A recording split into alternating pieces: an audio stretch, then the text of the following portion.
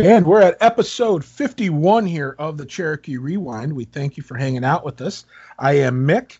And, this guy, going back to the beginning of this century when he played, and I tell you what, of all the guys that I ever seen, I always talk about different guys for different reasons about how I thought they were incredibly exceptional.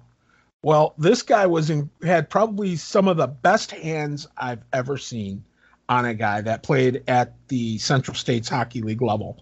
And his name is Ryan Potts, and and you'll hear me call him Potsy a lot, and that's because we all did. And he's a grown man now, so but us hockey people, we still go by nicknames, even though we're grown adults, we still revert to those childhood nicknames. But Potts, how you doing, buddy? I'm doing well, Mick. Thanks for having me on today, man. Thank you very much. Hey, pleasure's all mine, believe me. One of my favorite people, because we've probably talked about you the most out of any other player through 50 episodes without having you on. And it all had to do with a little squabble you had in Cincinnati. We'll get to that later, but we talked about you the most. But not only did we talk about the fact that you had the squabble, which you were not a fighter or any sort of pugilist. But I don't know why you thought that, Mick, but oh man, this is going to be fun. I can already tell. But but also the fact that you did something like ridiculously insane and earned mad props and respect for what you did, and that was to put the pads on to play goalie in a game. Yeah. And that will always be forever remembered in Cherokee lore. We'll talk about that here in a little while too. But this is a guy who has gone from putting on skates as a kid. I mean, your hockey heritage in your family runs strong. And of course, you even had a cup of coffee with the Fort Wayne Komets. So, I mean, that's every kid from Fort Wayne's dream. To be able to suit up the white, black, and orange, that's a dream. And let's talk about, first off, getting started. When you first put on a pair of skates, I'm presuming you were in the single digits? Yes, I got started started skating when I was 3, right? I think that seems to be the magic number, I feel like, for a lot of the guys that start real young. And, just grew up playing in Fort Wayne. And at the time we had, the Coliseum. It was a rink, but, you never really got to play there. And we had one sheet of ice, McMillan Ice Arena downtown. And I just played house league, mite, squirt. When I got to Pee Wee, ended up playing travel for 4 years. So I played travel with the Komets, my Pee Wee years, my Bantam years. And then after that, I ended up playing. I played high school. There was a travel team, and I just played high school. And and after that, after high school, we ended up getting over the Cherokee, which is pretty awesome. That little it was an interesting journey, I will say, to get to the Cherokee. And but yeah, it was fun. The whole journey was fun, and got to play a little bit after the Cherokee. And as we were just talking a little bit before this started, just my oldest boy just had 5 games this weekend, right? So now I'm coaching, and it's like really full circle. And it's just a lot of fun, Nick, this whole hockey journey. Yeah, it is. It always is. Let's start when you first started, when you were little. Who were your coaches when you first started out? Oh, I had a few. There's a guy named Doug Johnston is someone that I remember quite a bit. And when I played house league, it was just many different coaches each year. We had somebody. We had Cole Herb's dad coached. I remember Cole Herb from Fort Wayne. Larry Herb. Yeah, Larry Herb. He's a wonderful guy. He played for him a little bit. And the other coaches, a guy named Tim Irving, Robbie Starkey, it seemed like we didn't have one coach through the ranks in travel, at least not when I played. And so it's a little bit different now. I feel like that the coaches kind of stick with the teams, year to year. But these guys, some of them were doing it. They didn't have any kids on the team, right? So they were just out at the rink and donating their time and volunteering, and appreciate that. Yeah. So, were there any that stuck out in your head more than others? Like because whether they were more intense, they yelled a lot.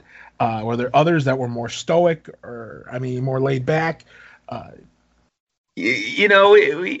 guy named Doug Johnston. He played pro. He might have even played in NHL. To be honest with you, he may have. But he's one that stuck out, right? He was a tough guy. His son was real tough, and me, Mick. I was not tough, right? So I just remember how tough he was. He taught us some stuff in front of the net, where to get the guys without the pads and, all that jazz. But he's someone who just some of the stories and that stick with you, you remember quite often. And I still, he called the Ponderosa. I don't know if you remember the Ponderosa, right? But he would say, the Ponderosa, you don't want to give the puck up there. And it's little things like that stick with me. But, I know we'll get to it, but my Omi was my favorite coach, by far my favorite coach. He was, and I'm not just sitting here saying this because I'm on the podcast, right? He's just someone who truly appreciated, the 2 years I was there. And it's funny because so many things that he said and so many things that just happened in my tenure with the Cherokee, I didn't really understand it, at the time, right? And then it's like as you get older, you understand. You just start understanding. Things just start clicking a little bit more. But as far as youth hockey, I'd say Doug was probably the one that, and I think he only coached 1 or 2 years. But yeah, it was just a good. So all the different coaches. I remember. I can't remember the gentleman's name, but remember a squirt coach, back when I was 9 and 10 years old, that was just so nice, right? He was just such a nice guy and said a lot of great things. And, it's little things like that keep you going at that age, that want to make you come back. And, and you appreciate that. Now, like but back then, most of you guys are just, let's be honest, most kids, the younger they are, their attention span is less and less. Yeah. So, they have the attention span of a gnat sometimes. And did you guys, were you guys more like inclined to want to goof off as opposed to listening to what your coaches said, or at least try to? I think we had to pay attention because in Fort Wayne at the time, with only having one rink, we had one practice a week, so wow. Like it was wild, so you had 60 minutes of ice. And at least some of those, like Larry Herb, he was a coach that you did not want to goof around on, and again, all coaches are so different, but he was all about stamina and all about skating, and we'd skate all the time. He just would always say, we're not going to be out skated, and so I can't remember when I was a little guy. I'm sure there was some goofing off going around just based on what I'm seeing right now in my coaching days and what, with these little kids. But,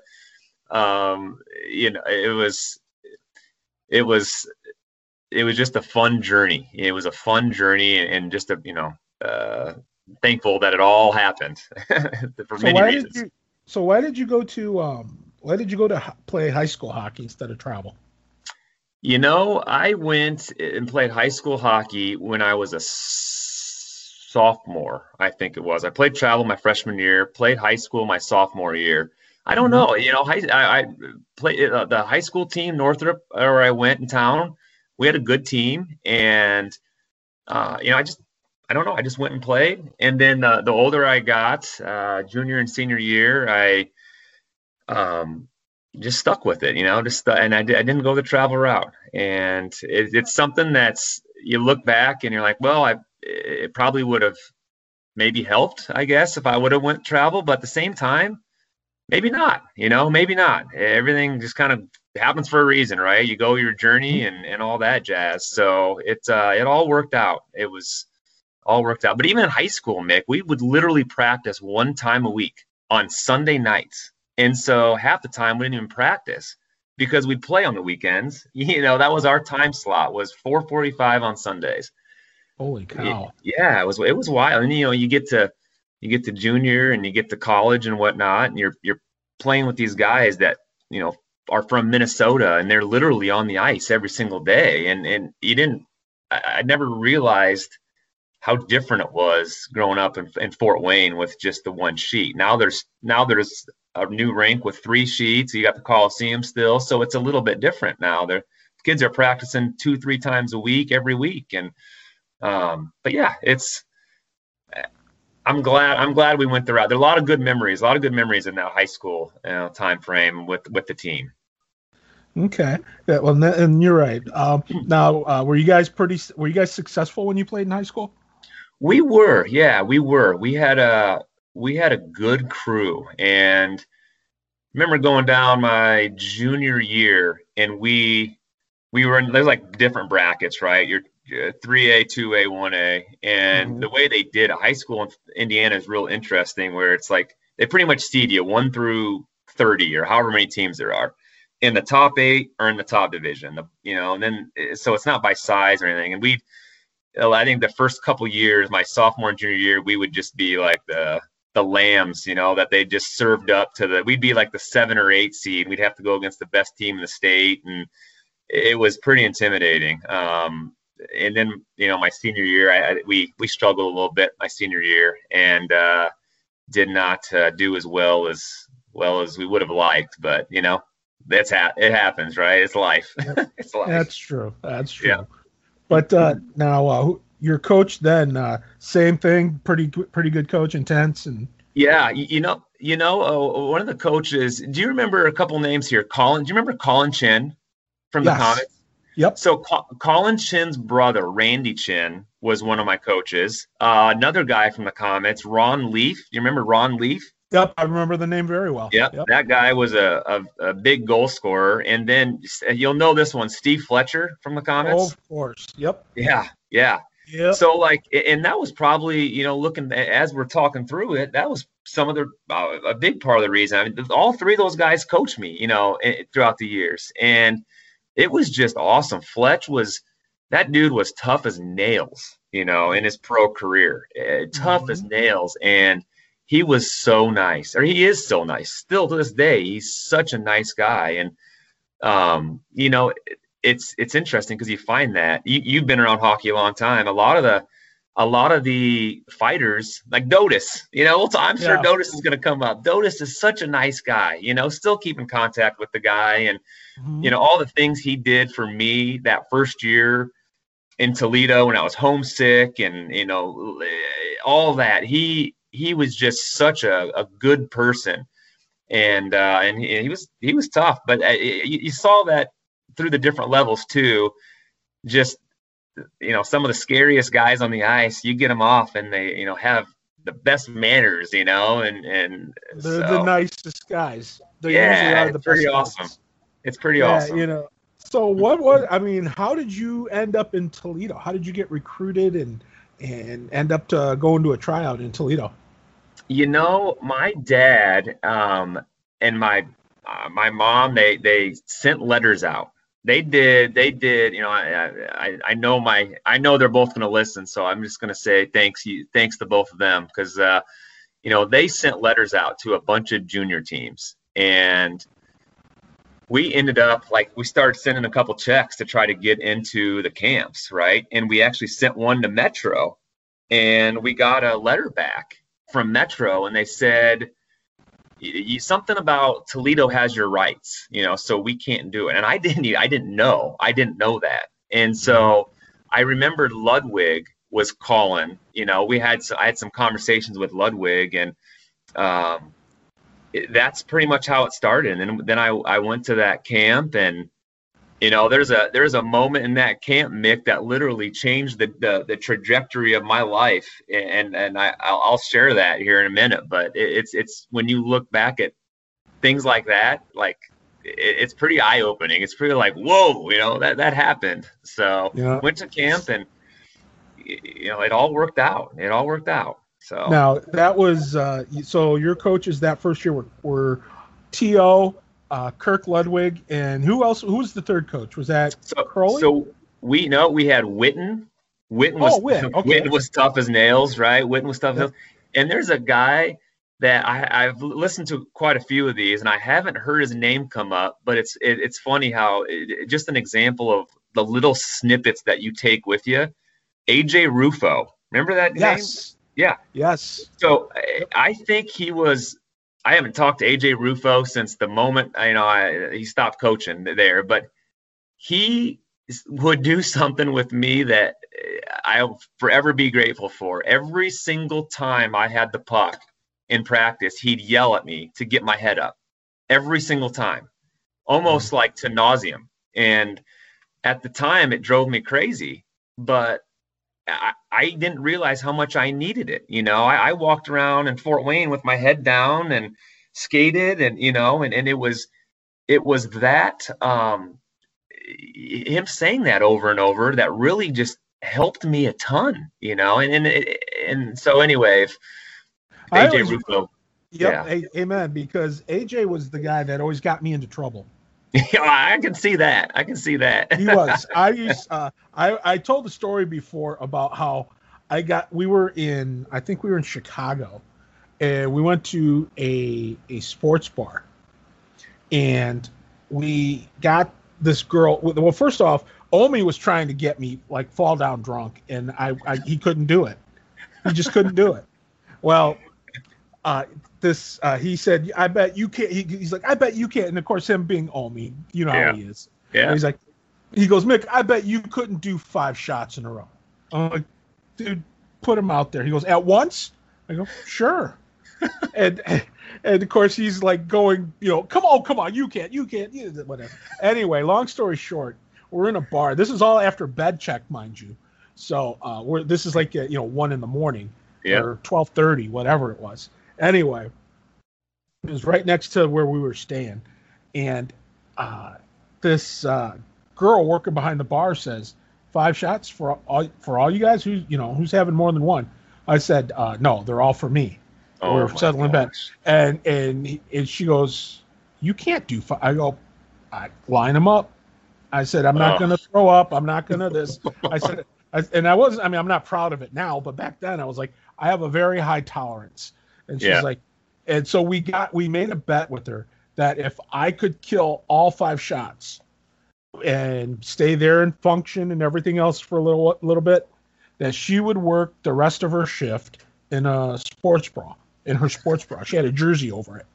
And so she goes, well, okay. And instead of putting 5 shot glasses down, she got a tumbler, set it, and poured 5 shots into the tumbler. And I had to kill the whole thing. And I did. I just killed the whole thing, and I just went, okay, next. And her jaw dropped and stuff, and she stuck to her word. I mean, that's good. But like I said, not what I mean. It was funny, and of course Rufo and Rufo and Omi were both, like trying to. Oh, I bet you can't do it again. And I'm sitting there going, oh my God. I go, would you stop this? I mean, and Rufo I'd be like, if it was like tequila, Rufo would like get the absolute worst dog tequila you could buy, like El Toro or something. He wouldn't get like any of the good stuff. It'd be like, I go, you buy, I'll drink. And he'd be like, all right. He'd be like, come on, Mick, I want to see you do it, man. I'll buy. And he never, ever would get like the top line stuff, He'd always get the El Toro, which is like, I mean, you wouldn't use that stuff to, like dislodge, something plugged in your sink. It was horrible. Anyway, but yeah, Rufo was always good to try and get me in trouble. So yes, I can, but he was a good coach. I will give him that. So, and his dad used to own the Cleveland team. Oh, yeah. I think I remember that. Yep. His dad owned Cleveland, and then his dad later went on to be, I think, like the commissioner of the CSHL. Oh, I didn't know that. Yeah. So his dad, Jim Rufo, and stuff. Okay. You never saw him without a cigar. Okay. So kind of like Mike Robertson, you never see him without a cup of coffee. Yeah. Same thing. All right. All With right. Rufo, though, it was a cigar. But anyway, so you go into tryout camp, and you walk in there. What was it like when you walked in? When you first walked in there, were you nervous, apprehensive? Yeah, I didn't know what I was getting myself into, Mick. I had no clue, and I didn't know anybody. I went in. I didn't know anybody. I was 6'2", 100 and probably 47 pounds. And I just happened to have a good tryout. My first game. It helped that they knew who I was already. They had got my rights or whatever. I don't know what happened, but the first game, and my dad has brought this up a couple times, but I had 3 goals in the scrimmage. And it was just one of those games where it all went my way. And I think at that point, that was, looking back, that was probably that was a big game, a big game for me. But I was so tired. I was so out of shape going into that. Again, didn't know what I was doing. And Nick, at one point in that tryout, we were doing a 3-on-3. Omi, I'm going to tell on myself right here. Sorry. But I was so exhausted that I broke my own skate lace on the bench just so I could had to go get a new skate lace to buy me some time. I was so tired. I've only told a couple people that, but yeah, like I just ripped the whole thing. And I was like, Coach, skate lace broke. I gotta go get a new one. And it bought me about 10 minutes. And but no, I ended up going through that camp. And how much do you think that was because of doing all those once a week practices in Fort Wayne? It was. I'm sure some of it was, and then some of it was just too like I didn't know that you had to train all summer and skate on the ice, and that was just something that we didn't do in Fort Wayne. We played baseball, but there was hardly any skating. And I remember going down with my grandpa down to Indy and skated one time, and I thought that was going to be good, and it wasn't. But went through that camp, and I didn't think I played very well, really, at all. And so the story I was going to bring up was actually when the camp was over. The Tam O'Shanter was different than it was now. Like there's stuff that's added on now, right? And there used to be little offices or rooms or something where, Omi and the coaches would just call your name. You'd kind of stand out there in the midsection right by the concession stand where it is. And they just call your name. And I remember looking at my mom and I said, Mom, just go ahead and go out to the car. I'm going to get called in. I'm going to get cut, and we can go home back to Fort Wayne. And I was just being truthful. And I walk in and I again, never forget it. I walked in and Omi was sitting there and he said, hey, we want to sign you. We want to sign you for the Cherokee. And I must have had this. I was in such shock that I almost didn't believe it. I thought, and I was saying, I must have said good, and he kind of asked me again. He was like, are you sure? Like, is this something you want to do? Because I think he could just see the confusion on my face. And that's the question, right? It was that question that I said yes to, and I'm so thankful I did, because ended up getting to play 2 years there, right? And I got to play in college, and I met my wife in Toledo, and I've got a beautiful wife, and I've got 2 kids, and all that. It sounds corny, but it all stems from that one question that Omi asked me. And if I said no, who knows where I'd be right now, and it's really cool. It's really neat. But yeah, I didn't think I was going to make it, Mick. I had no clue. And then in that camp I didn't know what was going on, but there was this kid. It happened to be Dane Den. We all know Dane, right? Mm-hmm. That dude was tough. He was a tough guy. I can't remember how tall he was. 5'8", 5'9". maybe on skates. Yeah, but and the reason I say that is because he kept, and I didn't know who he was at the time, but he kept like almost wanting to try to get me to fight, or he was like all over me, and I had no clue at the time what was going on. And I come to find out, he told me after, he's like, yeah, Omi wanted to see how tough you were, and I'm kind of laughing, and I'm like, well, he found out how tough I was, because I didn't fight anybody. I didn't want anything to do with that, and so I just remember going, what the heck? Why are these guys just like wanting to fight me? But again, I didn't know the process. I didn't know how any of this stuff worked. I didn't know junior hockey but yeah, that's how I became a Cherokee, Mick. So let me, that of course now, how long did it take for you to get comfortable in a Cherokee uniform when you, at the beginning of that first season? The first season was my 2 seasons there were so drastically different. First off, I was so homesick, when I got to Toledo. I had never really been away from home. I had a girlfriend at the time, and I was just living with I was living with Diana Robertson's mom and dad, Ramsey. Okay. Yep. Very nice people. But I was just kind of alone, and it was tough, and I didn't know any of the players. A lot of those guys knew each other from either the year before, or they just knew each other from the Detroit, Toledo community. And they were all the teammates were so nice. They were so accepting. And I remember Guthrie saying things when we first met. He's like, yeah, I thought you were from Southview. Like, I guess Southview's colors are brown and orange. Yeah. Mm-hmm. And so Northrop was brown and orange. And I remember him kind of joking about that. And, but it took me a while, Mick. Like that first year, I'd say I was a healthy scratch 30% of the time, I bet 35% of the time. And,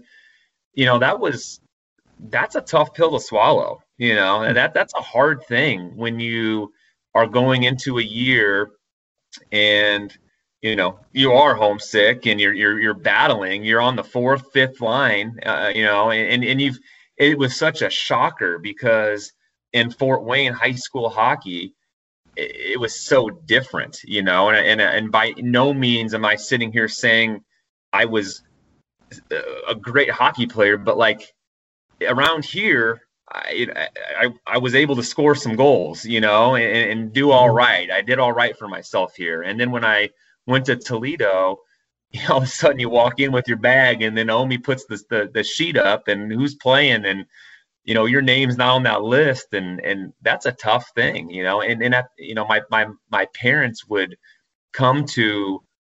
they came to darn near all the games, I mean, I don't know if you remember that, but they would travel. I sure do. All over, and that was tough too, when they travel to Detroit or wherever, and then I'd be sitting in the stands with them because we didn't know if we were playing until an hour before the game, and that was just all part of the process. It was all part of the process. But I was on a line with guards, and then Dan Mays, the green line. I think guards. I listened to that, and guards said absolutely there's the green line, and but yeah, it was very interesting. But then Dotis came in. Dotis came to the Cherokee again that year. I think he was off.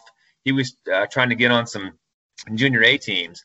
And I just remember like somebody going, well, Pete Darlis is going to be your roommate.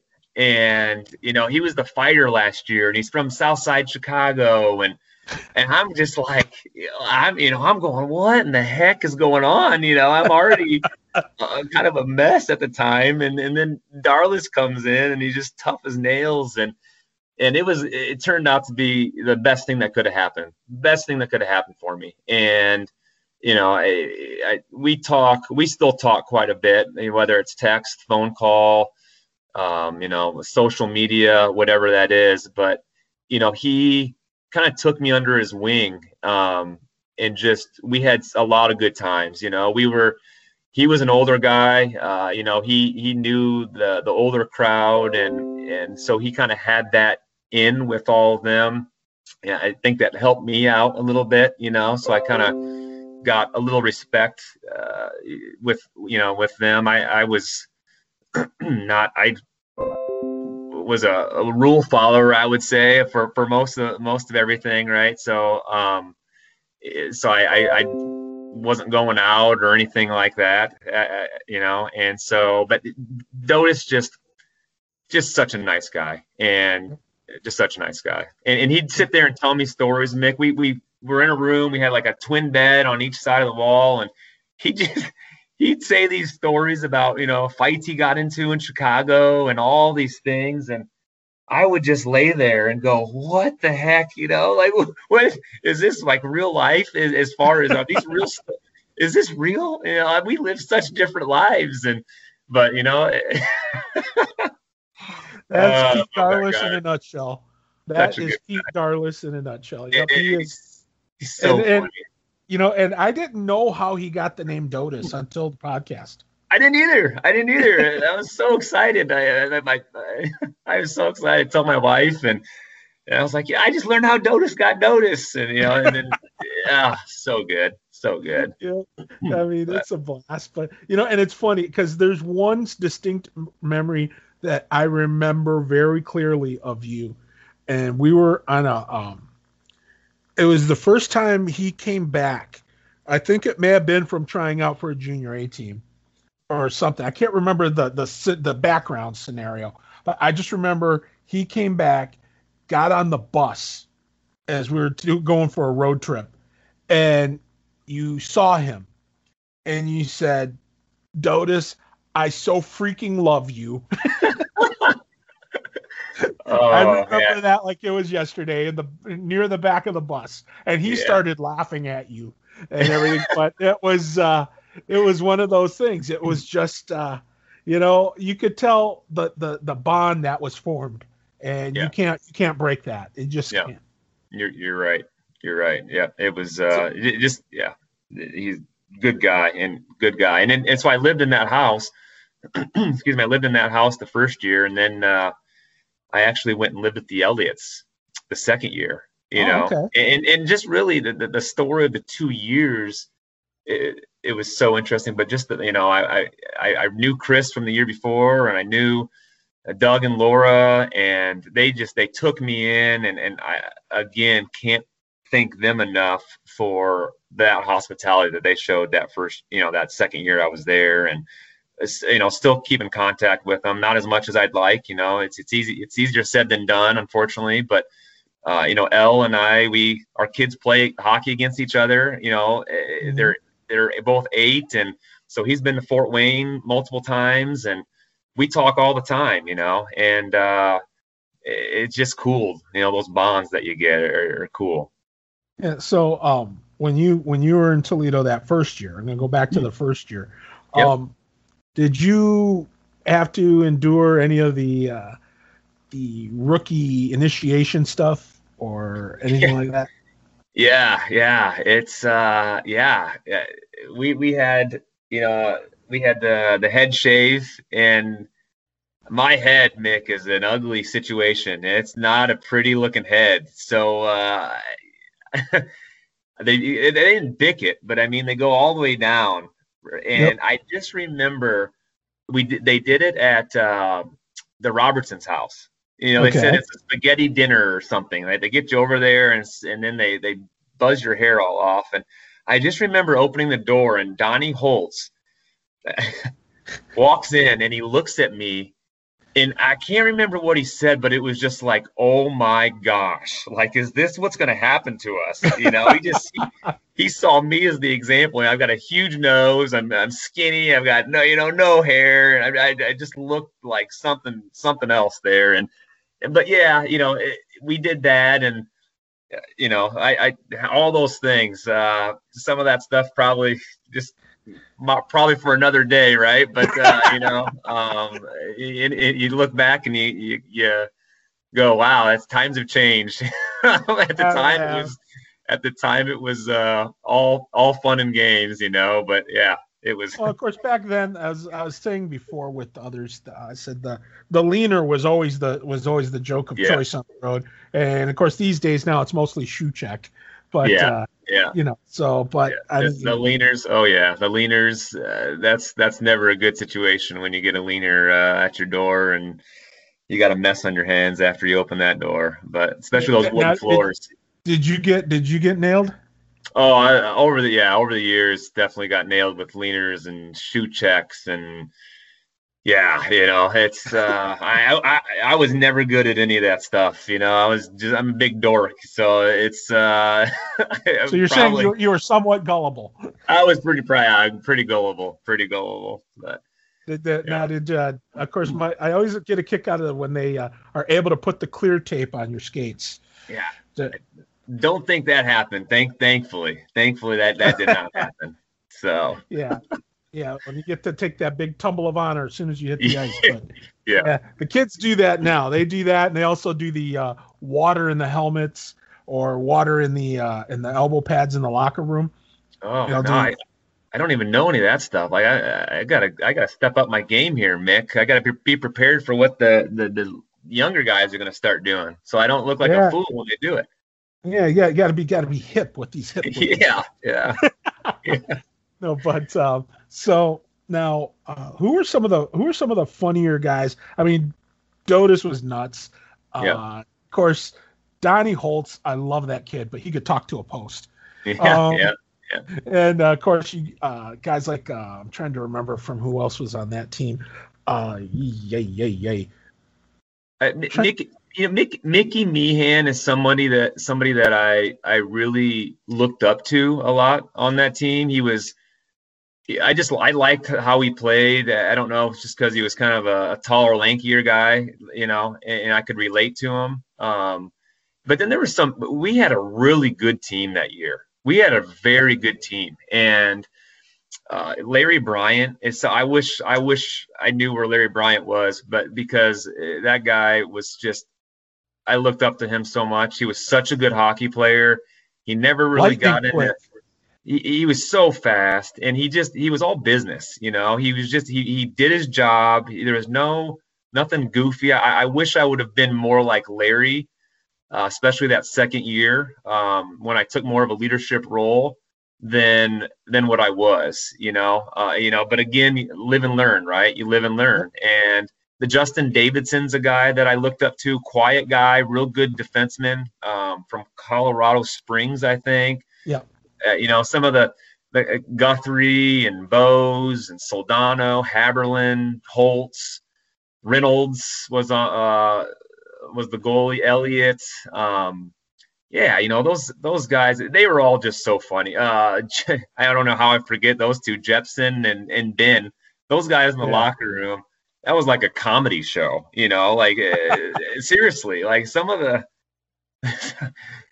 stuff, it's just, you could write books on what you hear, it's so funny. And I still laugh to this day of some of the things that were said, and it's just, I don't know, pretty funny stuff. Did Jeppy's mom still have dinners over there when you were there?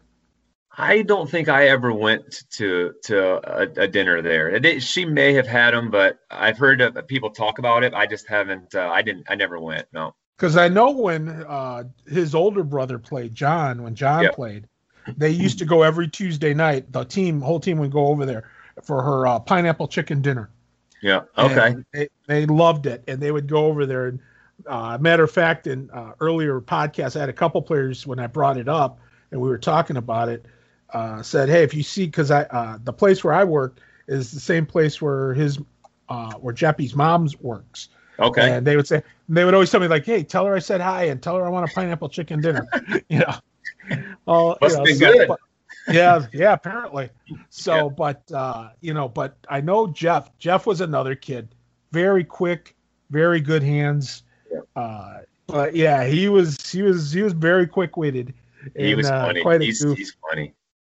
Now, if I remember, didn't Davidson, wasn't his defense partner like the total opposite of him? I think it was Rico Day, wasn't it? Oh yeah, Rico. Gosh, Rico Day. Yeah, Rico. Monongahela, Pennsylvania, Yeah, Rico, suburban and Pittsburgh. Yep. he's a nice guy. Rico is a nice guy. Like it's I all think these he names. coaches there now. He Does he good for coaches. him? Yep, Yeah, he's that's a good. coach too. And I I could be 100% dead wrong, so I shouldn't say it. But I think JD Justin Davidson is I think he's a pilot. Yeah, I felt like he was going to go to the Air Force or something like that at one point, or he wanted to be a pilot. I remember that he was going to go for that. So Yeah. yeah, So it yeah, I was a believe he did. heck of a team. It was a heck of a team, and we got to go to nationals that year, and that was just a really cool experience. What year was that? Do you remember? Yeah, it was 2000, 2001. It was the So that year, was Hartford, wasn't it? yes, or Simsbury or Sunbury. It's Hartford, maybe. Suburban Yeah, Hartford. Yeah. and yeah, and we had a good team. We lost to Ventura the first game. Mhm. Um, I remember it was like 6-2 or 6-3, and then I think we won out, and we won pretty handedly. But we didn't get in. Like it was one of those deals where we were 2-1 or 3-1, and it came down to goal differential, and we didn't get in. But I remember Metro beat us in the Gold Cup in the finals for the CSHL that year, and we both got to go. But man, we battled. We had some battles against Metro, Nick. Oh, Yeah. you I know, remember those. yeah. And I remember too because I didn't stay at the same hotel you guys did. I ended up staying at another hotel where the owners were, including the Metro owners. And so I rode the bus though. Okay. So they had to go get me some of the Okay. time. And they didn't always go get me. So I ended up having to ride with the owners of the Metro Jets. Oh wow. And Butch was his yeah, name. Butch. yeah, Butch, yeah, yep, Butch Yeah. Wolf. And I think Yeah. his wife's name was I don't know if it was Linda or I think it was Linda.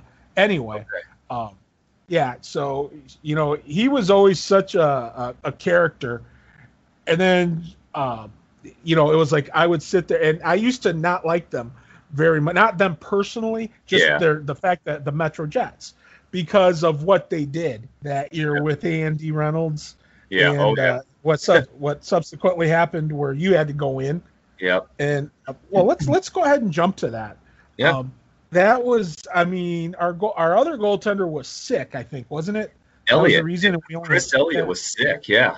He had the flu or food poisoning or something, and we got to Metro, and I was on the healthy scratch list. And then I remember Dotis was on the healthy scratch list, which was rare because I don't recall him, excuse me, being on that list much. But I just remember, we had Elliot's gear, and Omi pulled Dotis and I aside and said, "Hey, can one of you guys just dress as the backup goalie, for this game?" And I was like, "I'll do it. I'll do it." I really enjoyed playing goalie. I was a goalie as a little kid, actually, until as a mite, and I played goalie, and so I'd always kind of liked it. Well, I mean, Elliot, I love Elliot, but like being tall isn't his like go-to, I would say. So I Mhm. say that because I always joke when this story comes up, I wore his goalie pads and I swear there was like a 3-inch gap between my knee and his pants. Oh my god.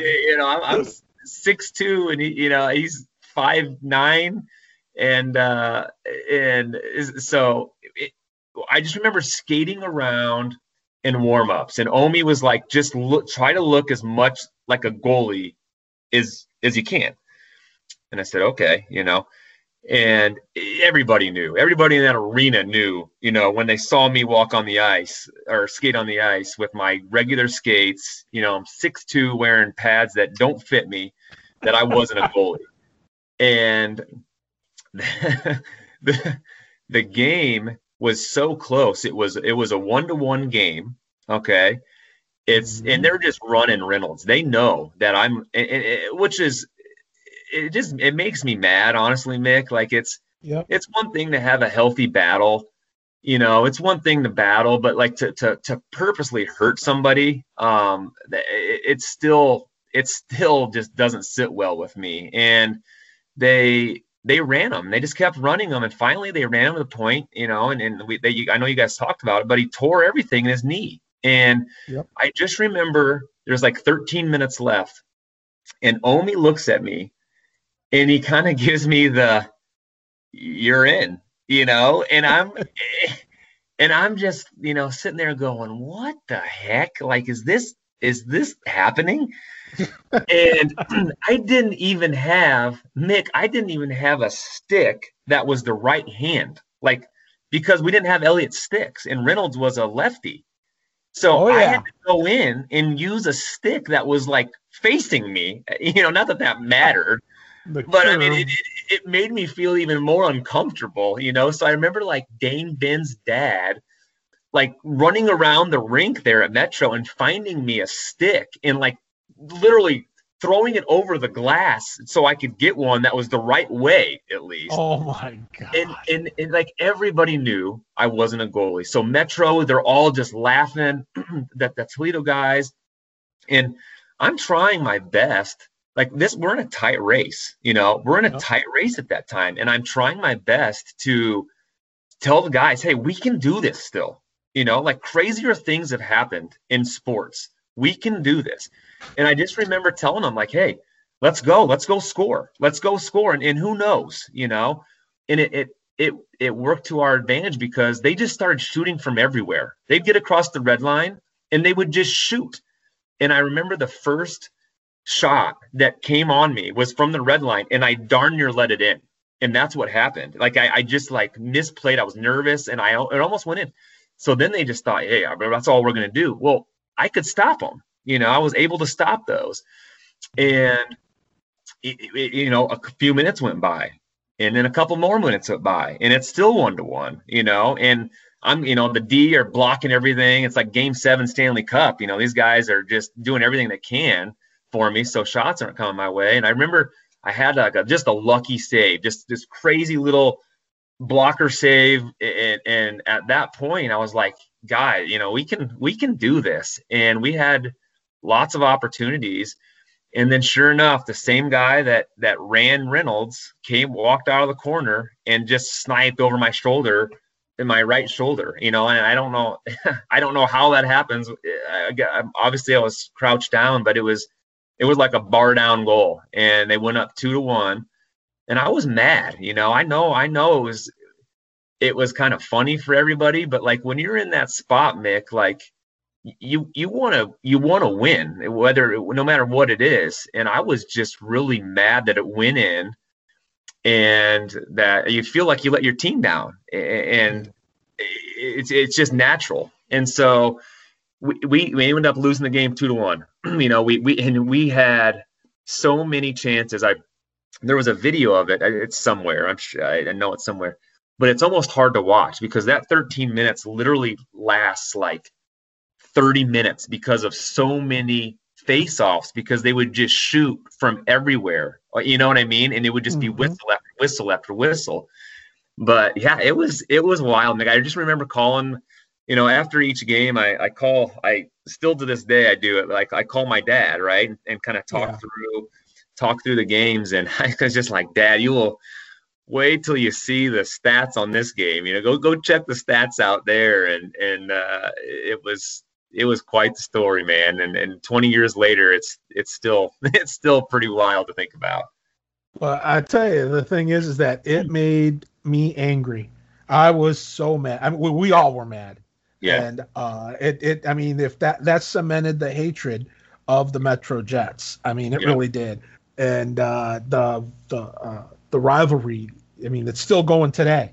You yeah, know, I mean, they're still a tough team to beat, and they are. And so, but back then, I mean, I want nothing to do with them up until we made it to nationals and I needed to ride to the rink. yeah. There you But go. There you then go. then then I had to swallow my pride and be nice and Yeah, not say anything. But still, that was still yeah, one of those things that just really hacked me off.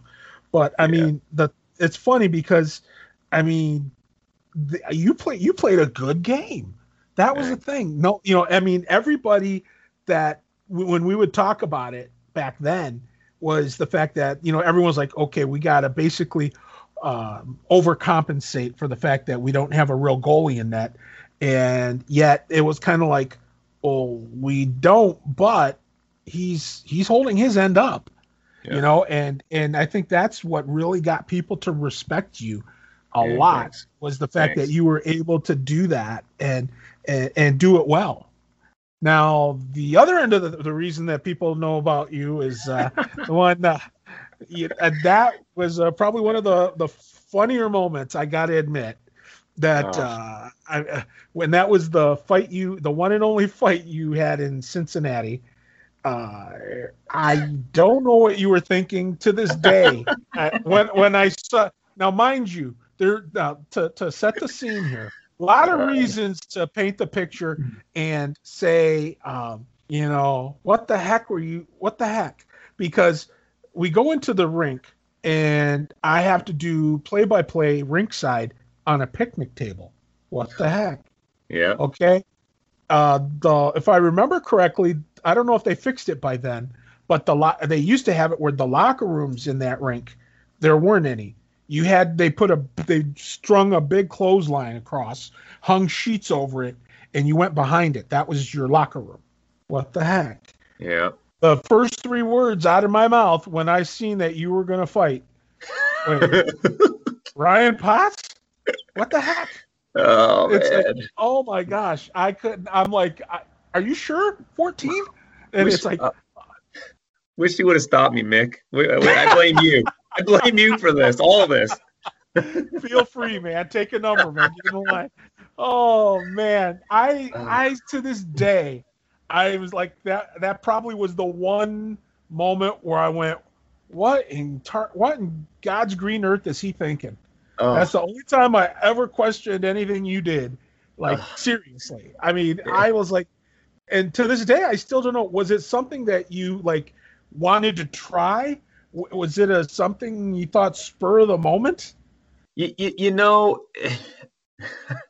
Oh, what a mess that is. It's so funny because I actually, my brother called me, and I guess I'd never really told my brother this story ever. And my nephew asked me, he said, Uncle Ryan, well, can you tell me about your fight? And I'm just, this was like 3 days ago. And I went through the whole thing and I'm just laughing. But, Mick, it was one of those deals where I was a fourth liner trying to get in the lineup, and I had kind of been toying. Guys could fight, there are lots of fights in the league. And sure. I was kind of toying around with like Soldano and Haberlin after practice, like completely just, wrestling with them a little bit. Well, I learned quickly that wrestling in practice after practice with your teammates who don't want to punch in the face is a lot different than fighting somebody who wants to punch in the face. But I definitely didn't go into the game, wanting to fight. That wasn't my intention. And somehow in that game, I had 27 or 29 minutes of penalties when it was all said and done. I had gotten a 10 earlier in the game. I had gotten the double, at least 1 or 2 2-minute penalties, minors. And so looking back on it, I must have been in a mood or something because I probably had, 35 minutes the whole year, and 27 of them came that game. And I, so it all stems from, gosh, I wish I could remember my work, stuff for work as much as I remember this hockey stuff. Cause I remember this clear as day. I don't know what I'm supposed to do in real life, but the puck's in the corner. There's a scrum after the whistle, right? Scrum after the whistle in the corner. Luckily, our bench was kind of pretty sure it was like on the far end. Yep. And there was just a bunch of people scrumming. And so me and this guy start face washing each other, right? And I'm just playing the role. I have no intentions of fighting. I'm playing the role, just acting tough. I'm not tough. And all I hear, the words that, or the reason why we're talking about this 20 minutes later, is the ref goes, if they want to go, let them go. Oh And I no. just went, oh no, like this isn't good. This is not a good situation. And so, gloves are dropped, and it still just makes me so mad because I'm not a fighter, Right. obviously. I don't get mad a lot, and like if you're not a fighter, you have to be mad to fight. Yeah. You just do because you can't be a quote unquote nice guy and then just go try to be nice in a fight. Like it's not going to work. And I found that out. And so we're scrumming. I don't know if I throw a punch at the beginning or I don't really remember like the first few seconds of the fight, but I just remember, and I dead serious when I say this. At one point, I had the guy. His name was Brian Barnett, right? And it turned out to be their fighter, like the guy that fights all the time for Cincinnati. So another thing, anybody listening out there, if you're a young guy do your homework. Do your homework first and figure out who you're fighting because I picked the wrong guy. And I had his hands, Mick, with my left hand. I had both of his arms tied up for a split second. And any other person in the universe would have just taken control of that fight. Like my right hand was completely free, and I just didn't. I didn't punch him. I didn't hit him, and I don't know why I didn't do it. And after I made that silly, dumb mistake, it was over. And the rest is history, right? He just started unloading on me. And I didn't know what to do. I'd never been in this position before. And I was like, you're in the heat of the moment. And all I wanted to do was end the fight. I just wanted it to be over with, And so I was like, okay, I got a turtle. I'm just going to turtle. So I go down. Well, I found out, Mick, I can't even turtle right, bro. I can't even turtle right, man. So all I had to do, I should have just laid on the ice and just been over. But no, somehow I get on my knees like I'm praying to this guy. And I just have my hands over my face, like trying to dodge his punches on my knees, man.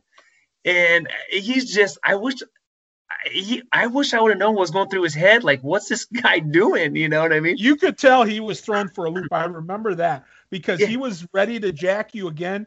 And when he saw that, he stopped. Yeah. And I know he hit me at least once or twice after that. But then I think the ref was just like, let's just end this. This is a disaster for this poor kid. Like, what is he doing? And it was so embarrassing, Nick. And I was so embarrassed at the time because I knew I didn't do a good job, right? And I didn't want to disappoint the teammates. But I remember going in the locker room, and I just remember thinking, holy crap, like that didn't hurt. I had like little cuts over my face, nothing bad, right? But I had like little cuts on my face. And he probably punched me 15 times in the face. I have no clue, but it was about 15-0. And I called my grandpa in the locker room. Not many people know this. I told my brother that the other day. I called my grandpa because I was like so excited. I just got my first fight. I don't know what I was excited about, but I did. And I didn't get a hold of him, right? I didn't talk to him. He wasn't there. So I don't even know that I ever talked to him about it, but it was just interesting, man. And looking back, I'm glad it happened because luckily I didn't get hurt. I didn't get seriously injured. And I gave it a shot, and we talked about that, it's like I attempted it, and again, I've said it lots of times, you live and learn, man. And I just learned that wasn't my forte. And I never fought again. I never wanted to fight again. He actually asked me to go that second year in Toledo when we were down in Cincinnati, almost because we had talked about it a little bit. And he's like, do you want to go? And I was just like, at that year I was having a better season. Right. And I didn't want to get hurt. I was just like, no, man, I'm just, you embarrassed me once, you win. I'm not doing this. Yeah. So but yeah, but it was wild, Nick. I'm sorry you had to watch that. I'm glad we don't have video of it because I'd probably be a YouTube star or lots and lots of views of that just pummeling. For all the wrong reasons. But actually, I'd have to check with the ownership at the time because they filmed every game home and away. So did they really? Yeah. So I would have to check and see if they still have it because back then they did it on VHS. So, but I think they converted it to disc. I think. I don't know. I'd have to find out. But here's the thing. I remember too sitting in front of you on the bus, right in front of you, and you were like, Mick, I said I blew it, and I just remember telling you that, hey, you had the guts to go over there and try it. That's a lot more than there's 20 other or 23 other guys here that didn't do that. Yeah. You did. I said you had the guts to show up and go for it. I said it didn't go your way, but you didn't back down. Yeah. I said so. I said you'll earn more respect for that than anything. Yeah. So I said, and I still hold that to be true. Is the fact that it took more guts going in there with zero experience, not even knowing how to fight. Yeah. Not even having zero idea of what to do, and still doing it anyway. Doing it even though you were nervous and afraid. You still went in there and did it anyway. Yep. And that's more than I can say for a number of players that I've seen and that I know. Yeah. So thanks. It's true. So don't hang your head. No, I appreciate that. And I remember Omi, we had some pretty good laughs. We were laughing about it on that bus ride, but they said some nice things too, similar comments. And I'm sure you were just right there with you when we were talking about it. And I didn't let it bother me too much. I just knew, going forward. I remember a line brawl against Metro the following year, and it was like we were on a power play. So we had an extra guy, and I was definitely the guy who went over to the goalie and was like, I'm just going to stand by you. I'm going to let all these guys fight because nobody wants to see me fight again, man. So. Were you there when we had the line brawl with Cincinnati? Oh, Mick, Omi saved my life that day, and I'm going to tell you why. Omi saved my life. So again, Omi, thank you, buddy. We walked out. It was at the intermission, right? It was at the intermission. We walked out, and as I'm getting on the ice, we had a power play. It was a 5-on-3 or 5-on-4, and Brian Barnett, the same guy who just beat the crap out of me the year prior, looks at me and he just says, "Watch this." I didn't know what that meant, right? I didn't know what that meant. So we're getting on a power play, and our power play unit is out, right? So we're out. And for some reason, and I don't know if Omi just knew what was about to happen or what, but he pulled our unit at the very last second. He's like, "You guys on the bench, you guys out." And right after that, the puck dropped and all their stuff just came off. They had a pre-planned brawl that they were going to do. And I felt so bad. Like Nick Tucci was a guy. He was a pretty tough kid. And he was fighting Rado. I don't know if you remember Rado Lemasani. Yeah, Rado Lemasani. Yeah. I really liked the kid, but him and I probably would have had a good fight, if that tells you anything. But like he was just, poor kid was just getting, beat up. And it was ugly, man. And that whole game. We don't do this in Europe. It was wild, but I guess their coach was just like, get on the ice, like tossing guys on the ice. And Omi was like, no, like we're not getting in this. So it got pretty ugly. A couple of my buddies from Fort Wayne were on that team. And I just remember one of them like literally crawling out of the all day, Sylvania Metro Amateur Hockey League day. And they had a bunch of little kids out there watching. Oh, yeah. And so the league made them. And I talked to, and Josh Deitch was with them at the time. Yes. And one of them. Him and I think he was helping Jason. Okay. He was helping out Jason. Okay. And Jason, I guess they said that they had to write a letter, and Josh wouldn't do it.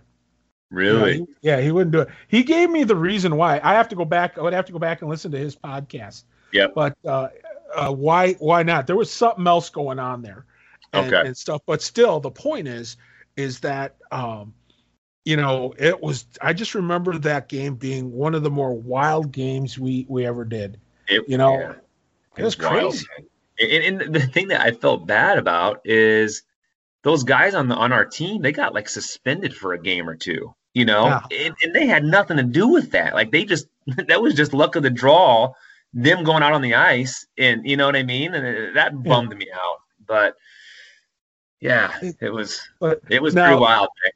now were you there? Was that the year that we your second year when we went to I think we were at Gold Cup in Peoria, maybe? We played that second year. First year we were like number 2 seed. That second year we were the number 5 seed, and we had to go into Peoria, and we Yep. had never won there. We hadn't won there in 2 years. And Kelly Kester, that dude pulled something out that I've to this day never seen before. In game 1 of that 3-game series, he scored 3 goals in the last 2 minutes of that game. He scored Mhm. 2 to tie it up, and he scored like 30 seconds in the overtime. That dude, he was an incredible player. Kester was an incredible Yep. player, and good leader. Like he was a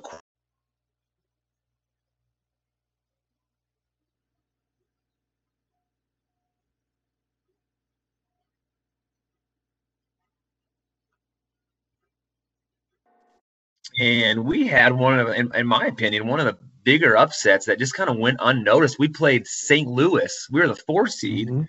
We played St. Louis when they had Stasny and back when he was a young guy, and Slace, and they were awesome. They And they we had beat both Stastnys, didn't they? Jan and Paul. They just had Paul that year, and we beat them in the first game of that round robin, and we kind of like set the tone to where we ended up beating Columbus, and then I think we got beat by Metro, but we ended up playing Metro. Man, we had a shot at the national tournament again, and we had 3 returning guys that year. It was Kester, myself, and Bobby Mays, and then Mike Opid came over. He'd played in the league, but we hardly had any returnees, and it was awesome, man. We ended up getting beat 5-2 that game. Elliott came back that year and played, and man, it was close, but yeah, it was such a fun year. That was the last game I played as a Cherokee, but Yep. it still bums me out. I remember Opid, we were just sitting in their locker room just crying, it is just so sad that we lost, and but hey, That's yeah. But your hockey playing wasn't done. I mean, how did you end up going to Northlands? yeah. I'd So say Northlands. In was that Wisconsin?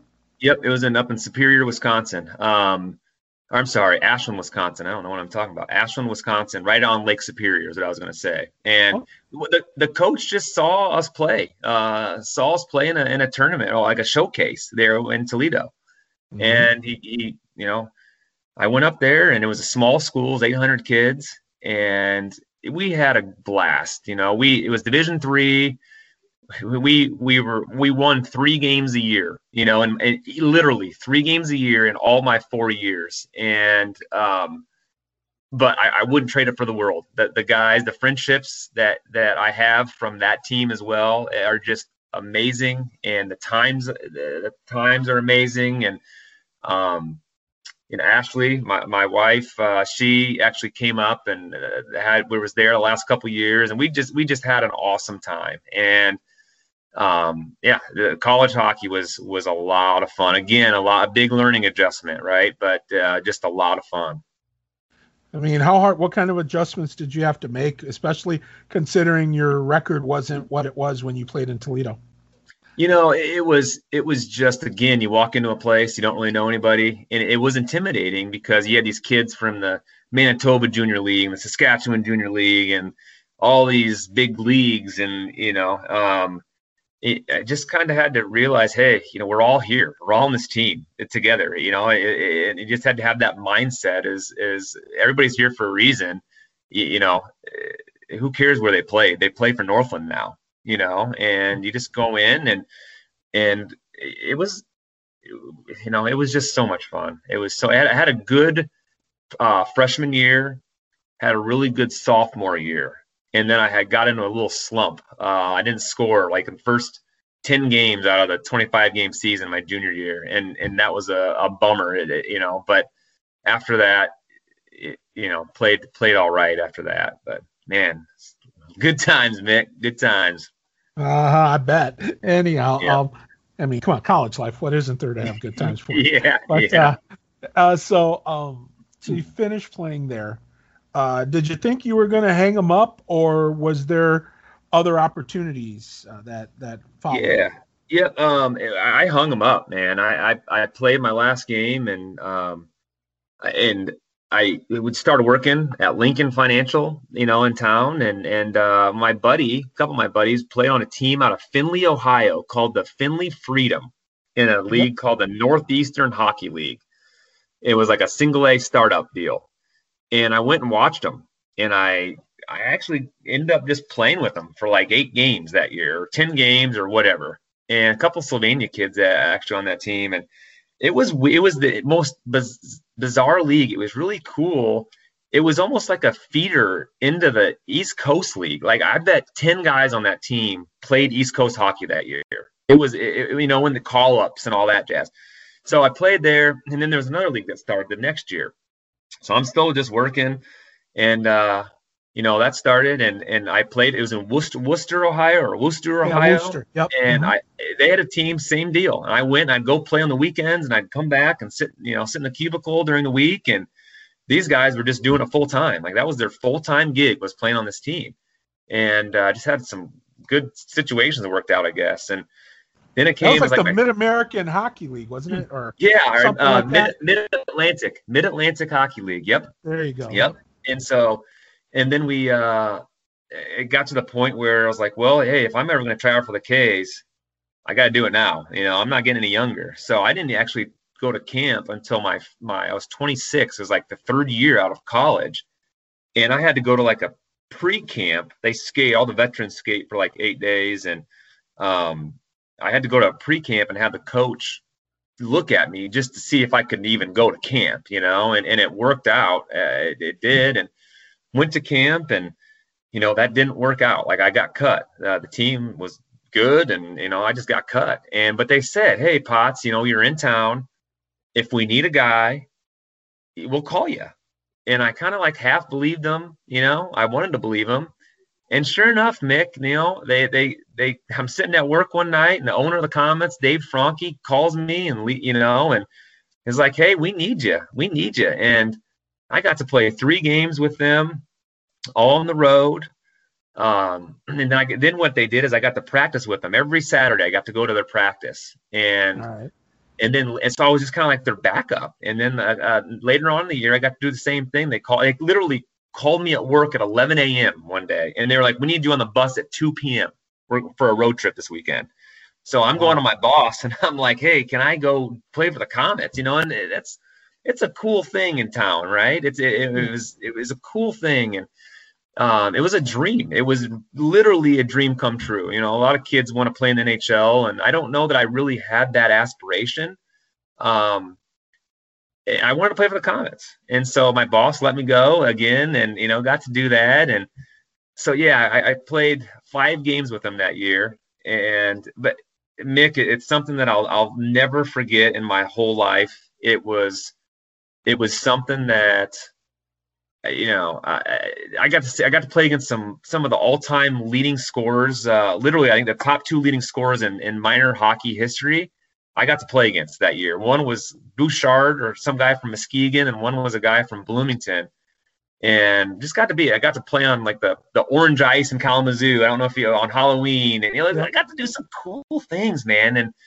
And they they treated me with respect, which I appreciated, because obviously I wasn't on their level. I didn't make their team, but they always treated me with respect, and I'm forever grateful for that. And it was cool. My wife and my parents and everybody got to go to those games, and my aunt and uncle lived in Bloomington, and they got to go see the first game. And yeah, it was awesome, man. It was Well, I think part of it too is, don't forget, we haven't talked about this aspect of it here so far, and that is your family history. Yeah. Obviously the name Primo means a lot to you. Yeah. Talk about that and about the tie that Reggie Primo had, not only with the K's, but with you. Yep. Yeah. So my grandpa Reggie Primo played. He actually has his number hanging from the rafters at the Coliseum, which is really cool. Number 12. He played from 62, I think, to 69, and that's why we're in town, right? That's why we're in town, and we just. My grandpa and I were really close. He came to a lot of those games. You saw him and my grandma, and we were close, and he helped me out a lot in my hockey career, and we had a lot of good conversations and just a lot of good moments, and it was just neat. It was neat to be a part of the Comets, just knowing how well respected he was in that organization, and just to be there with the jersey on. And I literally, Mick, the first game I played, I was getting ready to go out. And I looked at my line mate, and I just looked at this guy, and I hardly knew him. I said, "I'm literally about to live out my dream right now," and you get goosebumps just talking about it. And he said, he was real nice, but he's like, "That's awesome, man, but we're gonna be out next shift." He kind of like, and I'm glad he said it, because it kind of like I was almost like caught up in the moment. And he just reminded me, like, "Hey, we got a game to play here. We're playing in a hockey game right now." And I remember I made a nice pass in the defensive zone, and it just calmed me down. It just calmed me down, and I felt comfortable from that point forward. For those 5 games, and played a regular shift for most of the games, and it was just incredible. And the fact that Did you score a goal? Depends on who you ask, Mick. It depends on who you ask. So we were playing in Muskegon, and I scored. The announcers, Brian Potts, first goal, Fort Wayne Comets, blah blah blah, and then about 3 minutes later, they're like, goal change on the Fort Wayne Comets to number 7, and this other guy on my line said he scored. And I'm a rookie. This guy, I had no say. I was not going to be that person, and I just went with it. I got an assist out of it. And I kept my mouth shut. I would have never said otherwise, but so that was kind of a bummer, and I never got credit for the goal, but I think I saw a video of it. It's one of those deals where we're both just banging at it, and I think we both think we scored. So anyway, I say yes. I'm going to answer yes to that question, Nick. Nothing wrong with that. Hey, yeah. Be proud. Yeah.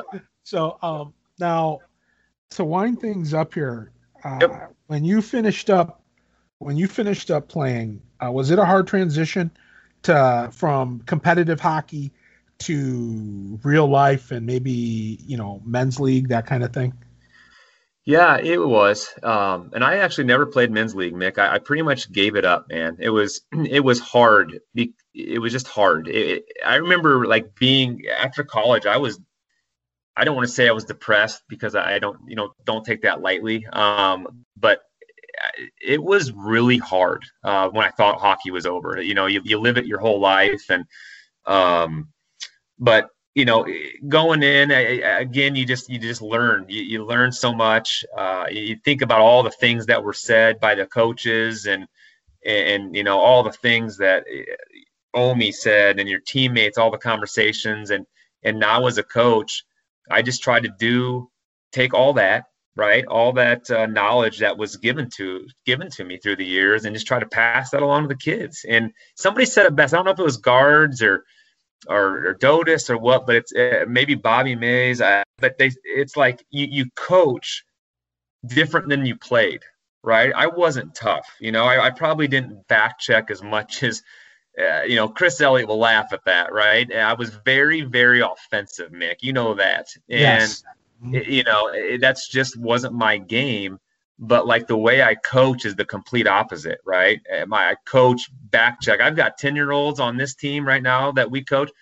It's something special the way they back check, and that's what I'm proud of that. And just like Omi saying, don't rest on your laurels, and all the things that it's like little seeds were planted in Toledo, right? And they just kind of sprouted now that I'm an older, I'm going to be 40 here in a couple of years. And so, yeah, it wasn't hard. Yeah, it was hard, but I love where I am. I love the fact that, coaching the boys and my wife and I get to watch that. And it's pretty awesome. It's pretty awesome. Hey, can't ask for better than that.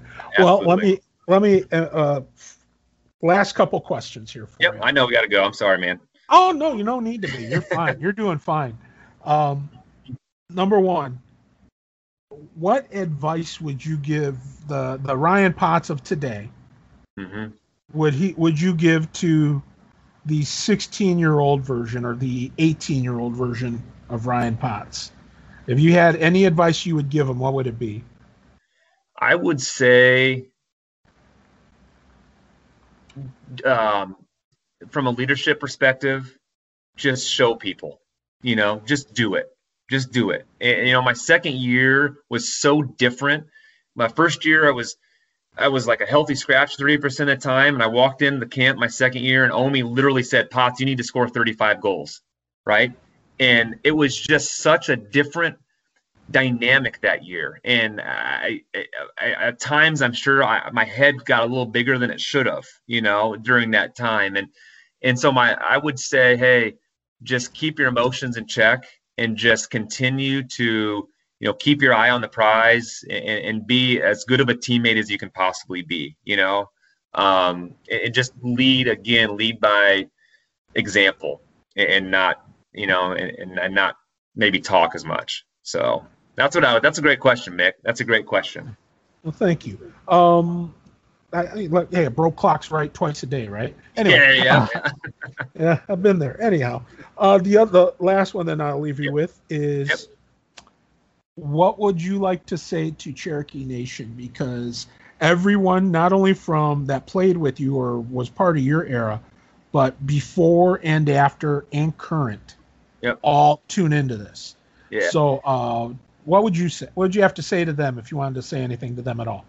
Yeah, first off, I just want to say thanks, Mick, to you for doing this. Like, this is incredible. This is really, really cool.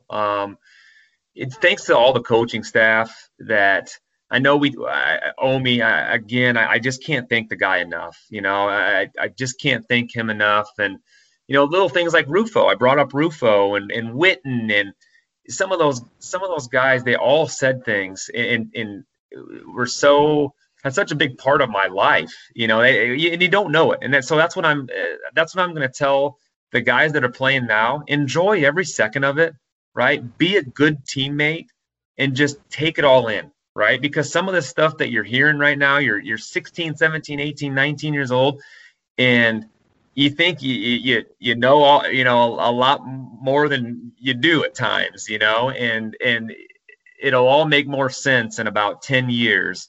But just take it all in, listen to what the coaches are saying, listen to what, your teachers are saying and people at the rink and your teammates and just,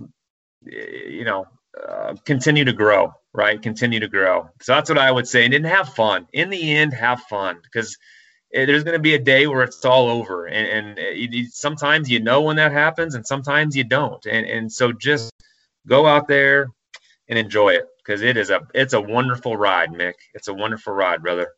Amen. I tell you, I couldn't have put it better myself. And the reason it was so great for me was because I got to ride on the shoulders of guys like you. Yeah, so, thanks, Mick. Thank you. It really meant a lot to me, and that's why I'm doing this. My way of saying thanks. So, well, Ryan, man, I tell you, it only seemed like 5 minutes. But, sorry, this went long. Sorry. No, it was great. Hey, this was a blast. This was a blast. I was gonna say, you don't hear me complaining. This was awesome. This was awesome. I'd go longer, but the only problem is then everyone else is going to say, well, why don't you have me for as long as well?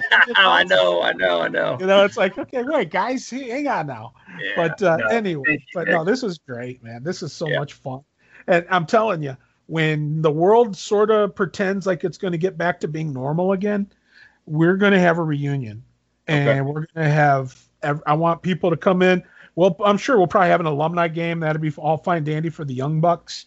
But for me, I want to get everybody together too, especially the old guard, and have them come watch a game and sit in the stands, have a couple pops, and tell tall tales. You know, just sit there and yell and have you hear all of us laughing, and it has nothing to do with what's going on the ice.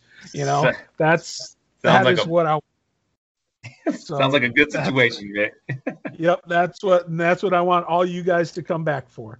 Yep. So anyway, that's the game plan. So I hope we can pull that off. Absolutely. Well, Ryan, thank you, sir. Man, God bless you. You and your family, man, they're awesome. Say hi to your folks for me. They're awesome people. And hey, well, I know we'll talk again soon. Thanks. Sounds good. Thank you for everything, Mick. Thanks. You bet. Right. Hey, that's Ryan Potts, and we have got episode 51 of the Cherokee Rewind in the books. Don't forget, sign up with whatever platform you use, whether it's Spotify, iHeart, whatever. Just sign up, and that way every time a new episode drops, it'll notify you. So for Ryan, I am Mick. We thank you so much for tuning in, and we'll catch you next time right here on the Cherokee Rewind.